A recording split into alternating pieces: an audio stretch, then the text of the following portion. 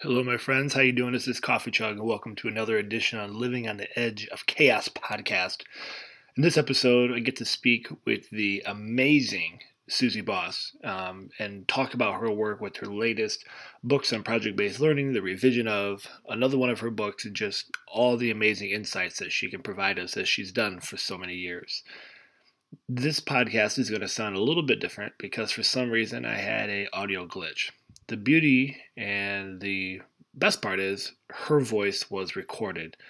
The downside was my voice was somehow lost in translation. So if this seems like it doesn't flow in pure conversation, that would be why. So what I've done is I have recorded in a question that I posed to her, but the conversation flow itself obviously isn't going to be there because I'm not going to reenact everything that I said or what I thought I said.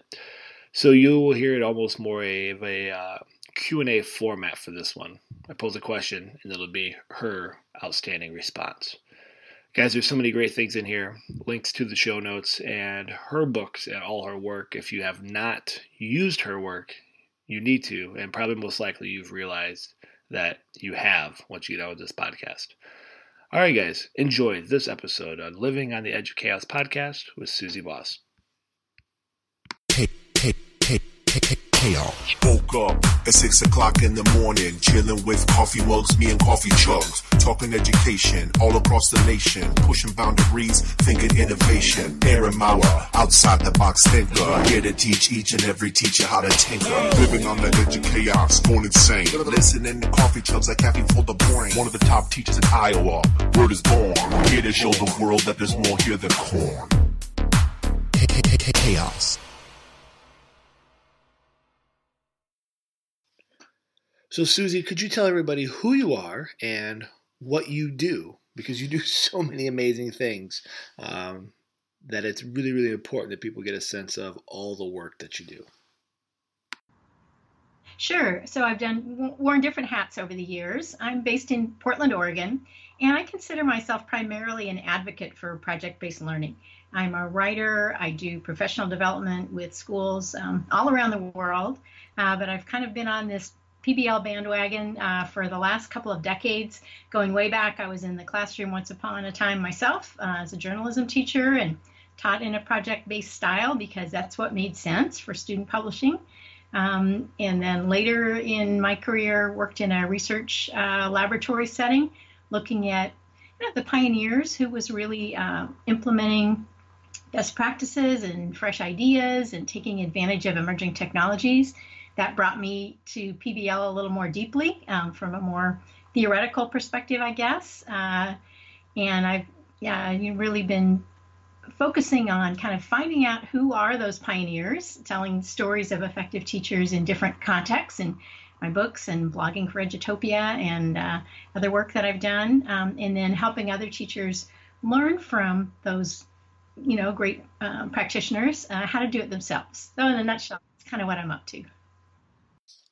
So, Suzie, you have a new book out that just came out called Project-Based Teaching, and I know you just revised another one of your former books, but can you talk a little bit about why you felt the need to come out with another book on project-based learning? I loved it. It's so good. It's so helpful to hear so many stories and examples of teachers in the classroom actually doing this work as opposed to just a book on theory. But why another book on this, and why a focus on teachers?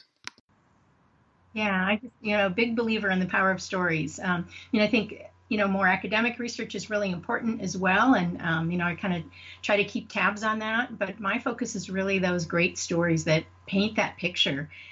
We're asking teachers to do something hard if project-based learning is new to them, because chances are they didn't get to do today's version of PBL when they were students. Chances are they didn't get practical tips when they were learning to become teachers, and chances are they haven't taught this way if it's new to them. So, it's really hard to think about how do I transform into something that I haven't seen or gotten help with before. So I think the power of story is really important.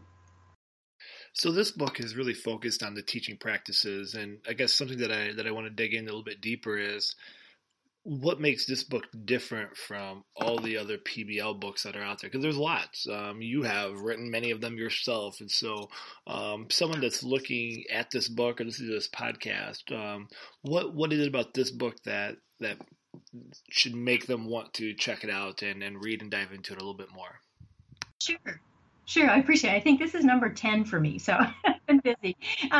It's interesting. So this book I researched and wrote in collaboration with an organization I've been affiliated with for a long time. You may know it as the Buck Institute for Education, but it just went through a rebranding, a new name, and new look. If you go to their website, it's now called PBL Works. So this organization is a nonprofit that's really focused on project-based learning as a way, really as one of those levers that can change teaching and learning all around the world. So I think of it as kind of a mothership for great strategies and research and resources for teachers. And I've been part of their national faculty since they've had a national faculty, so I'm kind of one of the old timers in that group. But we've done a lot of foundational work in kind of helping teachers understand what's most important about project-based learning. If you're going to design a project that really leads to those deep, rich student experiences, what do you need to know as a teacher? What do you need to anticipate and plan for? And how can we take some of the mystery out of that? And so we've done a lot of work in the past. In fact, I wrote another book with the same group couple of years ago called Setting the Standard for Project-Based Learning, where we looked at that gold standard framework. What do you look for as you design a project? And as that was helpful for a lot of teachers, we got great feedback. But many teachers continued asking, okay, I get that the gist of the question was sort of, I get that project-based learning shifts the dynamic so that it's more student-driven learning. Students are asking more of the questions. They're making more decisions. They are deciding how to provide evidence of what they've learned. That's all great. But what do I do as a teacher? What's my role if my students are more in charge of their own learning? And so we really wanted to give teachers paint that picture, give them a really close look at what are those practices that aren't unique to PBL. They're going to, as we talk about these in more detail, they're going to sound familiar to teachers because they're about good teaching. But I think with the difference in project-based learning is these project-based teaching strategies, when you think of them in the context of PBL, they really make a difference. And we got pretty granular. I mean, I interviewed tons of teachers. There are some accompanying videos that take you right into the classrooms of the teachers that you're reading about, and then some additional videos where we just talk more specifically about these 7 project-based teaching strategies and what they are and what they look like and how you get better at them. So something that I absolutely loved when I read your book, because I feel that it's a missing ingredient in so many books and information about project-based learning, is the idea of building the culture. And in particular, I think like the intentional design of learning space that goes along with that.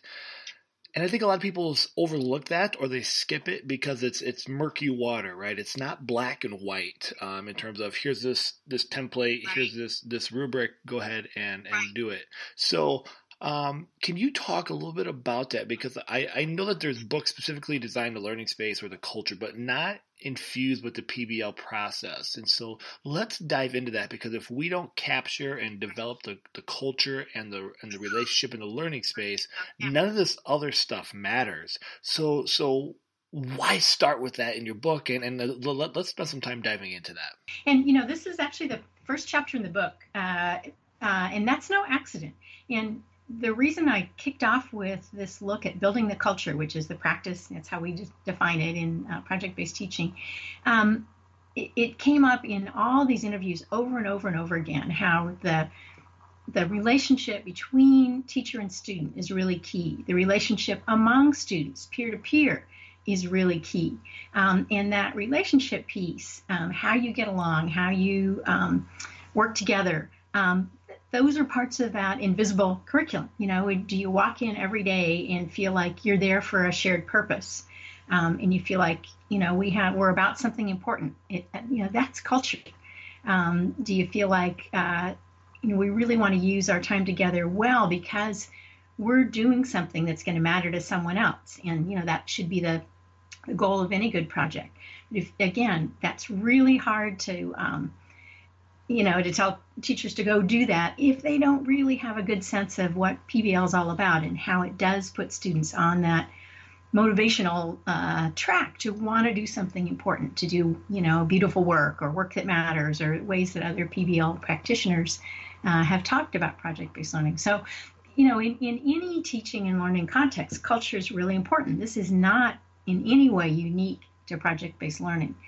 But in PBL, in that, approach to teaching and learning, the kind of culture you create, the way you get to know your students, the way your classroom and the projects you do reflect who they are, and show that you recognize them, you see them for who they are, you recognize what matters to them and the cultures they come from and their home families, and all those things get woven into a really effective environment that sets the stage for all the other great stuff. And I think the other key thing about culture is it doesn't happen just once.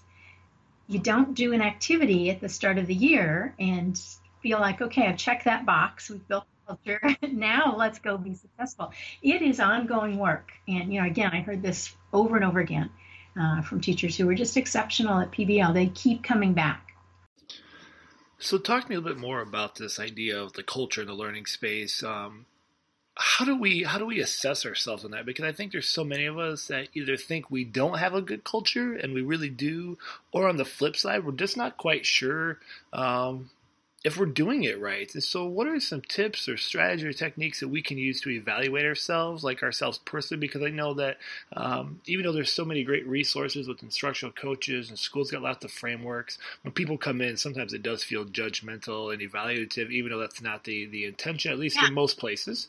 And so how does a teacher go about just trying to learn about themselves and how to make their culture and their learning space and all that just a little bit better?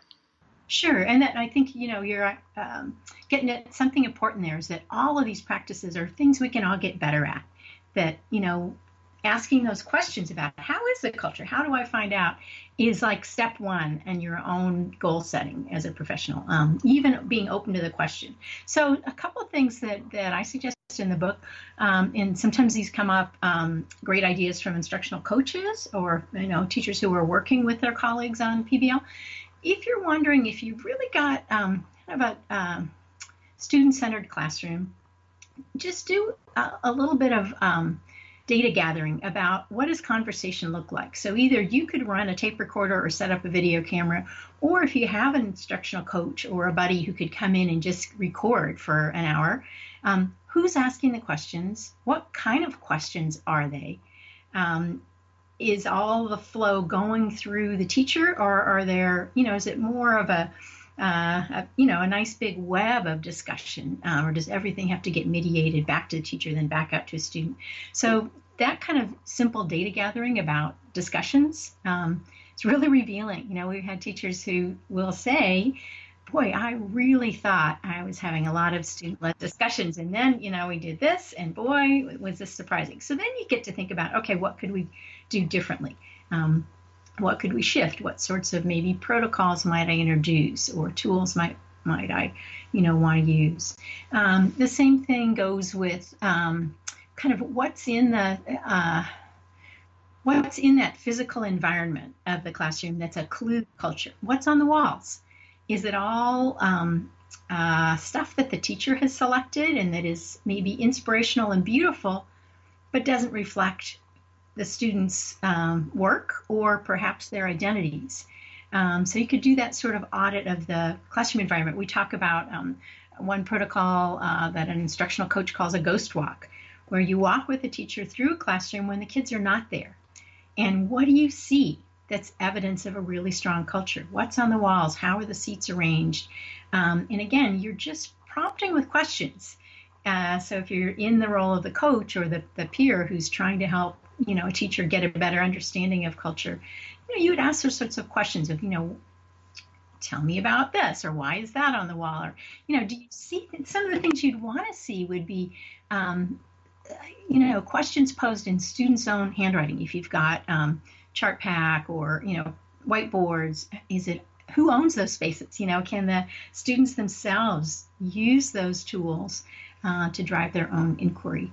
Are there different, whether you're elementary or secondary, are there different kinds of almost like learning stations in the classroom where kids can work in different ways at different times based on their needs, the needs of their small team maybe? Are there norms on the walls? Or is it very much more about rules that the teacher has issued in terms of, do this, don't do that sort of thing? Rules are one thing, norms are another. They're very much in the student voice, and they're about how do we, act together? How do we think together? So those are some of the things I'd look for. And again, it's not that there's a gotcha answer to any of that or a right or wrong. It's that these are opportunities to think about, okay, where am I now? Let's just look at the information that's here. Where do I want to go? What would it look like if we did shift this culture a little bit? How might we start that?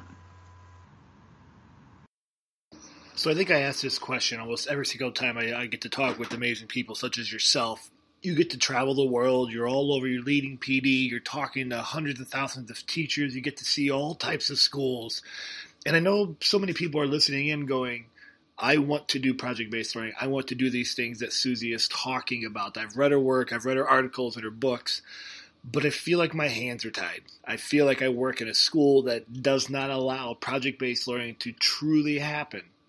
And so whether those hindrances, those setbacks, those barriers are deliberate and actually like built into the PD and from the voices of the admin, or it is these invisible rules that we come to sometimes believe exist when they really don't, how in the world does a classroom teacher do this work? We work in a day and age, so many teachers are stressed and overworked, and they want to create this engagement, but they don't have the support. They have admin that don't want this. They want their kids doing the same thing at the same time. And you hear conversation now about pacing guides and make sure each teacher is teaching the same thing at the same time. So how in the world does one do this work? And I think that's such a hard question that so many teachers are facing because they're dealing with so much. They see the value in it, and yet they just don't feel they're allowed or have the permission to do it. Yeah, and I think that's one of the key questions is that a prohibition that you're kind of assuming, or is there really something structural there that's preventing you? Some districts have gone to, pacing guides where they want everybody on the same page and kind of assuming that everybody learns at the same rate. Those sorts of decisions usually made by someone outside the classroom make it very hard, I admit, to do PBL. But if you're in a context where you're driven by standards, which, find me a teacher who isn't accountable to some sort of whether you're calling them standards or learning outcomes or whatever they are, projects need to be about something. They need to be about something important and something that's connected to your content and your curriculum. And so one of my suggestions to teachers is to think of a unit. I've done this kind of work with teachers a lot. Think of a unit that you've taught a lot in the past. So you know the content inside and out. You also know how kids respond to it. Maybe this is a unit that's kind of flat in terms of engagement.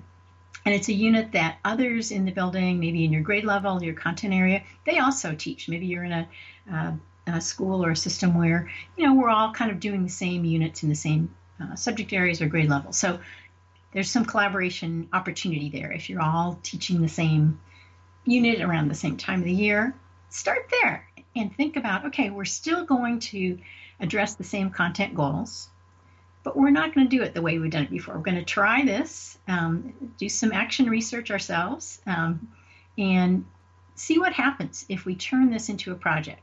What's missing from the unit? And if you think about some of those kind of essential design elements, often one of the missing pieces is some sort of audience or some sort of public evidence of what students have learned.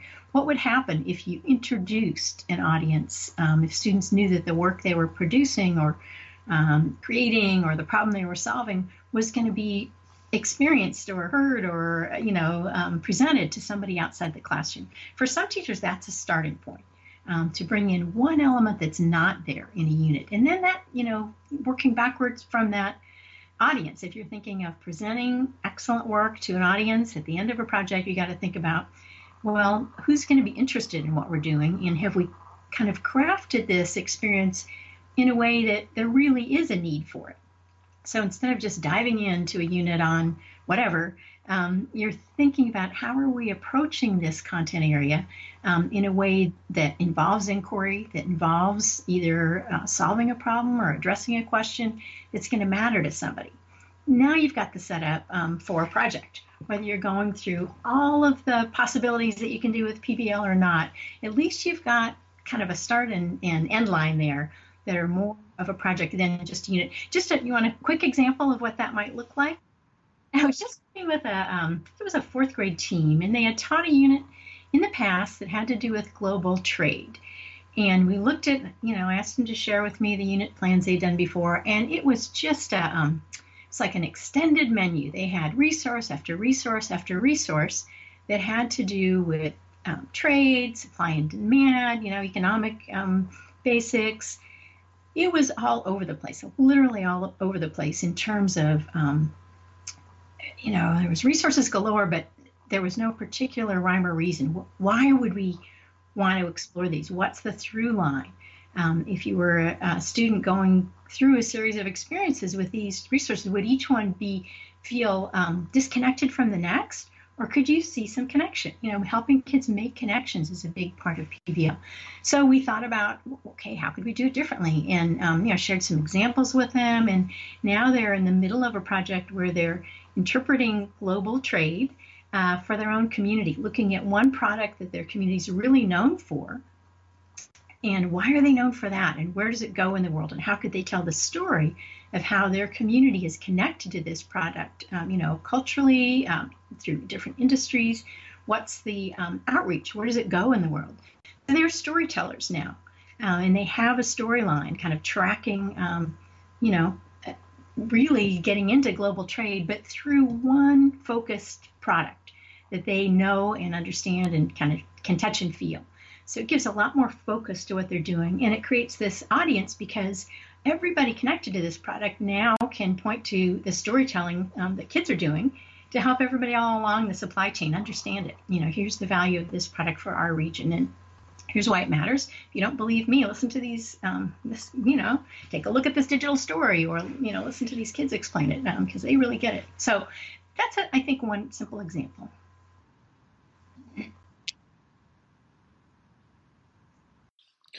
So let's dive into that topic of a through line a little bit more, because I think you hit upon something that many educators face. We have this idea of the topic that we want to explore. We're able to find so many resources because we're really good at doing that.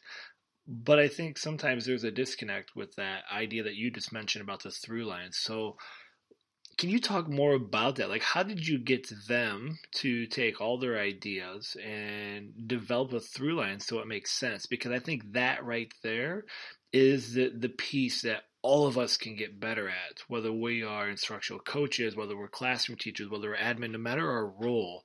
How do we actually develop a through line so from start to finish, the flow of a project actually makes sense?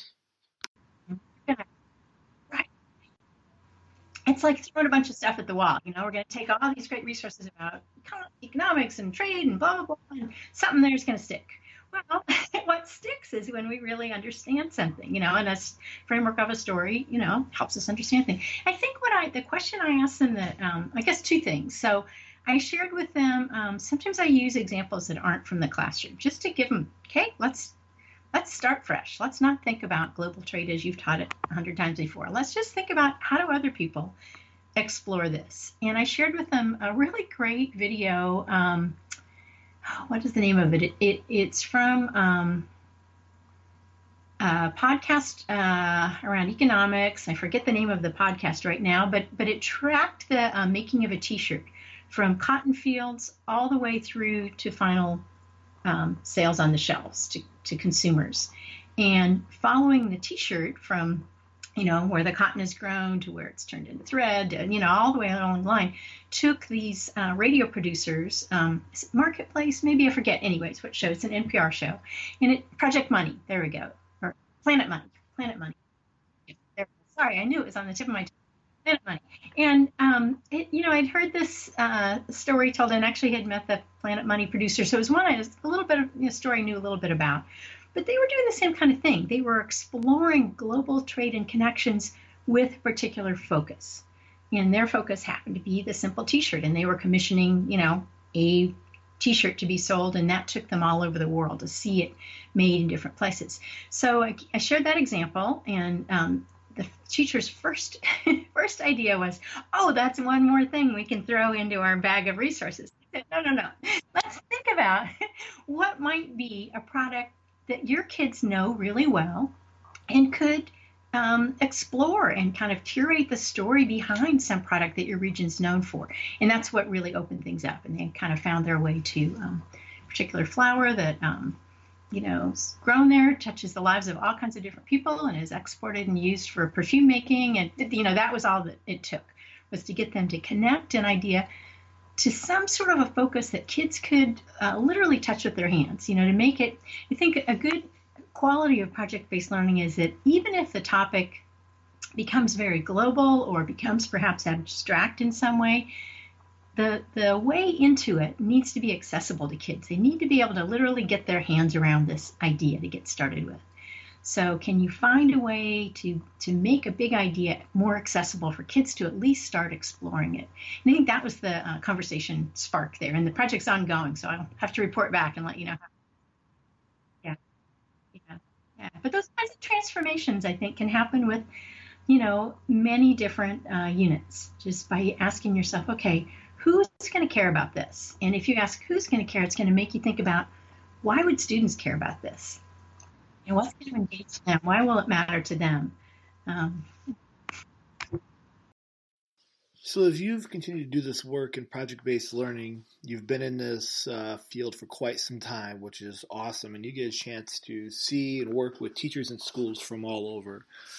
I guess one of the things that I always come back to is a great quote from Kevin Eastman, a former coach for the Boston Celtics, actually. And he has this kind of saying where he talks about how do we take the old school plus the new school to create one school. And so as you've kind of been able to travel and work with so many, what have you seen in project-based learning that has stayed constant, the key elements that haven't changed over the course of time? And also, what are some new things that you're seeing emerge? Because as we know, the world and society, education is shifting and changing and adapting. And so what are some new elements that you've also seen that are exciting for those that have been doing this work or trying to do this work to maybe start to see how to go ahead and get started or how to strengthen the work that they're already doing? Yeah, I know. I feel so lucky to have gotten to see so many different contexts. So a couple of things. I guess when I started kind of looking for those pioneers, those practitioners, going back now a good number of years, many of them were pretty isolated. They were often the oddball in the building. I'm the one who does those crazy projects, or they were maybe well known for being the innovator. Oh, that teacher does stuff you won't even believe, what she's up to. So they were kind of the bold risk takers. Now I think we see a lot more schools where everybody's got access to project-based learning as a strategy. It's not so much for some exceptional, pioneering, bold, brave soul who wants to rock the boat. It's really a strategy that everybody can get their hands around, can get comfortable with. And a lot more strategic support. So many schools are implementing project-based learning, maybe not in all classes at all times or what we might think of as a wall-to-wall setting, but enough so that over time, as kids progress through their education, they're getting repeat opportunities. It wasn't just that they had this awesome teacher in fourth grade who did this cool project they're going to remember forever. No, they're getting those kind of potentially transformative experiences all along. So I think that's one big change, is that more widespread kind of system-wide adoption of PBL. Some schools struggle with how do we get off the, how do we get going? And, there are a lot of resources to support that work and to help them do that well. I think that's one big change. Of course, the technology tools have changed a lot. There have always been great examples of projects that resulted in students creating a film or a video, but the ability to make and edit a video quickly and do it well with minimal tools, boy, that puts digital storytelling in everybody's hands. And that wasn't necessarily the case, a decade and a half ago. You had to have cameras and editing and a lot of support. I think another trend I'm excited about is just seeing more global collaboration. The example I talked about around global trade, well, imagine if schools all over the world were looking at a particular product that their community was known for, and teachers could collaborate and kids could be audiences of each other. That kind of thing happens all the time now. That sort of classroom to classroom collaboration, it's as simple as getting on Skype or Google Hangout together and sharing experiences, being audiences or critiquers for each other's work. And that opens the door for teacher-to-teacher collaboration in different contexts as well. I think all of those sorts of things have gotten just a lot easier to manage, easier to make them happen. The tools for connecting are more robust, and having common language around project-based learning, some kind of foundational, here's what we mean by PBL, here's what we mean in another place. Oh, we're talking about the same thing. We're sharing some common goals. Let's see what might happen if our kids work together on issues. So I want to get back to the book. I know we've kind of dovetailed off and talked to just about many amazing things that you've got going on around the idea of project-based learning. But in your book, the newest one, Project-Based Teaching, what are some other things that you want people to know about the book? It's such a great resource. There's so many links and guides and rubrics and tools for us to use, but I want to make sure we come full circle and come back to the book. So could you share a little bit about what is it that you want people to know about this book, so they go and check it out, because it really is such a great resource for any educator to have as they're trying to figure out how in the world do I teach project-based learning? Absolutely. Well, as I mentioned, some of the teachers who are featured in the book pretty prominently are also featured in some companion videos. And you can find those at the pblworks.org website. If you search for the videos there, you can see these teachers in action, see a project from, entry to final culminating event, and reflections all along the way. You can see those in action at different grade levels. There are, example rubrics and planning tools and all of those sorts of things. The other place I do a lot of storytelling about PBL is at Edutopia. And so you can look for me there. I blog there regularly and do some other projects as well that tend to focus on project-based learning, because that's kind of where my heart is. And then, if folks are going to conferences this spring or summer, I'll be at ASCD just next weekend. I think that will be over by the time your show is out, I think. But I'll be at ISTE this summer. I have several sessions there. One of them I'm excited about is a teacher panel, where some of the teachers that I've interviewed and shared stories about are going to join me, and we'll talk about the transformations they made and what helped them with their journey. I think that's, those are important things to hear about. Suzie, I want to thank you for your time. This truly has been an honor. You are someone who I've used your work with for so many years, and to actually be able to have the chance to speak with you in person and not just read your work, but talk about your work has truly been a wonderful experience. And I know not just me, but I know on the behalf of so many educators who you have impacted and influenced our work around project-based learning and just good, solid teaching practices, I want to make sure we take the time to thank you and for taking some time out of your crazy busy schedule to speak with me. I hope this inspires some people to check out your work, your latest book, the revision of your other work. We'll put all those links in the show notes. And as always, continue the good fight, continue to spread the message, because it's needed now more than ever before. Very nice of you to invite me, and I really appreciate your comments. And the goal for me is to reach teachers who are looking for these kinds of resources and inspiration. And, the more we can do that in different formats and venues and podcasts and conferences and whatever it may be, whatever the spark is that's going to help them get going on this journey, I think I'm all for it. So appreciate your time too.